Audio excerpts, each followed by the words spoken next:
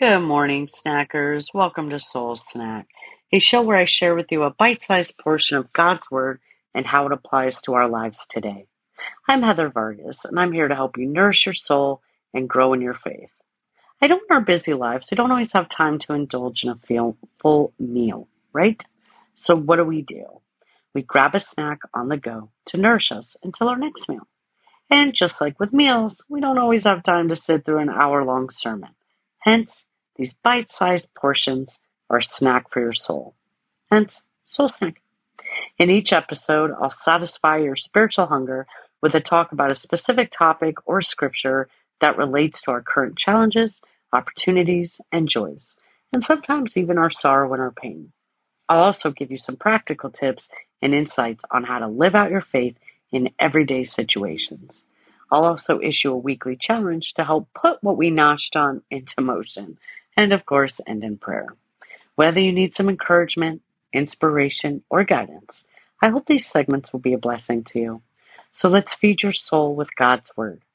So grab your favorite snack and join me for a soul snack. Let's get started. Before we dive in to our little snack, I just wanted to reach out and apologize to you, my listeners. If you follow me on social media, then you know that I told you that this episode would be out by Monday. However, I do apologize. Life did get in the way. I'm only human, you guys.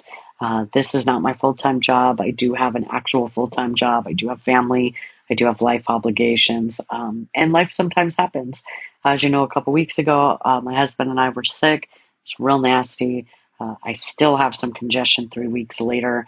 And now our son is sick. So if you want to just throw out a quick little prayer of healing for my house, that'd be wonderful because this stuff is no good. And I really hope that you and your family are staying safe. Whatever you do to prevent getting sick, whether it be vitamin C, zinc, flu shot, whatever it is, please, please, please go and do that. It is nasty. You guys don't want this. So anyway, so let's get started. So this week's snack is called Rise Above, Embracing the Power of Hope. As we rapidly approach the holiday season, it's all about hope, right?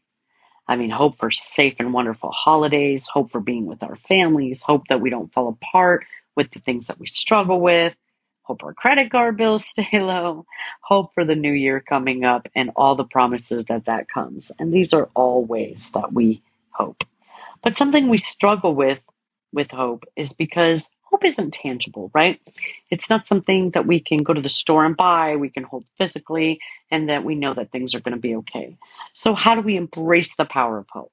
Well, first, let's look at some of the things that we hope for, right? As humanity, we all kind of hope for some of the same things. So today, more than ever in recent years, we all hope for a better economy, right? Better gas prices, better home prices, better rent, better jobs, better pay, et cetera, et cetera. We tend to hope for things that impact our lives, our dreams, our realities, our families. But what exactly is hope? The dictionary definition of hope is a feeling of expectation and desire for a certain thing to happen. It is significant to our lives because everyone has it. Everyone desires for specific things to happen. So how do we embrace the power of hope through Scripture? Hope as defined in the Bible is more than wishful thinking or vague optimism. It's a confident expectations rooted in our faith in God. Our hope is not solely based on what we can see in front of us, but on the promises and nature of our loving Creator. Today we're going to look at Romans 15:13, and it says, "May the God of hope fill you with all the joy and peace as you trust in Him, so that you may overflow with hope by the power of the Holy Spirit." This verse reminds us that our hope actually stems from placing our trust in God. I know what you're thinking. If God puts hope into us, then why doesn't He just make everything perfect so we don't have to hope? Am I right? Well, that answer is way too long for a snack. That's a whole meal. But the short of it is free will. We were given free will to act the way that we want. And sadly, that also means turning away from God when we need Him the most. But by surrounding our uncertainties and worries to Him, we can experience the overflowing hope, joy, and peace that comes from an unwavering faith. The Holy Spirit empowers us to embrace hope even in the midst of our challenges, knowing that God is faithful and will guide us through every step of our journey. The hard part is the human part that we all experience. As in, why does my journey include a loss, like the loss of a job or the loss of a loved one? Or why is there hurt, like a breakup or physical illness? Things like that. Unfortunately, that's just all part of our journey. We will never know or have all the answers of why God allows us to go through everything that we do until we meet Him and ask Him ourselves. But through my journey, I have learned that there's something He wants me to learn. I've also learned that if I ignore Him and I go on my own way, I experience the same kind of lesson over and over and over until I do learn. For example, just like our children, we can tell them over and over not to touch a hot stove, but sometimes those children are so stubborn that it's not until they get burned on that stove that they learn. Why? Because sometimes they have to experience the pain themselves to learn.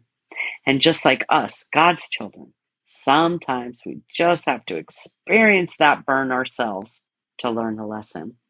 But that doesn't mean we can't have hope, that we can't embrace that hope as a strength in our hard times. We can voice that hope and put it in front of God, and He listens. He may say no, or He may deliver it in a different way, but He knows what you need. He's the one that instills that seed of hope in you to begin with. So how do we nurture hope? To nurture hope, we must cultivate a positive mindset and shift our focus. We can build hope by staying rooted in God's Word, where we find promises of His faithfulness, love, and plan for our lives. Regular prayer, meditation, and reflection can also deepen our connection with God, strengthening our hope. What about living in hope? Hope should not only be an abstract concept, but a transformative force that impacts our lives and the lives of others. Let us embody hope in our actions, displaying kindness, compassion, and support for those around us. As we walk in hope, we become beacons of light, providing inspiration to those who may be struggling to find their own hope. This week, I challenge each of you to spread some hope. Step out of your comfort zone and perform intentional acts of kindness. For example, reach out to somebody in need, offer encouraging words, or even volunteer your time to serve others. Try paying something forward, whether it be someone's morning coffee or even a whole meal at a restaurant. However you want to show someone an act of kindness. By shining the light of hope, we can create a ripple effect, igniting hope in hearts that desperately need it today. Remember, hope is not a passive state. It is an active choice that we make daily. Together, let us embrace hope, trust in God's promises, and become ambassadors of hope in a world that need it more now than ever. Let's pray. Heavenly Father, we come to you today, grateful for the hope that you instill in us. Fill us with your joy and peace as we place our trust in you. May we overflow with hope, not only in our own lives, but in the lives of those around us. Help us to be vessels of your hope, sharing your love and lifting others up, especially in times of darkness. In Jesus' name we pray. Amen. I hope you enjoyed today's snack, and I hope you have a wonderful week filled with hope and love. And just a quick end note, as always, we hope to hear from you. Email us at blessings@soulsnack.org and tell us what your hopes are and any ideas that you have for future shows or prayer requests. What do you want to hear about? We hope that you found inspiration and encouragement through today's snack. And before we wrap up, we would like to take a moment to share an opportunity for you to support this ministry. We depend on the generosity of listeners like you to continue producing content that uplifts and impacts lives. If you have been blessed and nourished by this snack and feel like you want to contribute, we invite you to consider making an offering. Your support allows us to expand our reach, produce more thought-provoking episodes, and provide valuable resources to individuals seeking spiritual growth. No offering is too small, and every contribution makes a significant difference. To contribute, simply visit our website at soulsnack.org and click on the offering menu. You will find a secure and convenient option to support us financially. We're grateful for any amount you're able to give, and in the very near future, we will have some fun merchandise to show your love of snacks. If monetary contributions are not an option for you at this time, that's okay too. There are other valuable ways to support us. Sharing the podcast with your friends, family, or social media helps us reach a wider audience and spreads our message of faith and hope.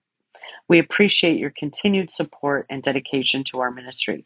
Your involvement allows us to touch lives and make a lasting impact.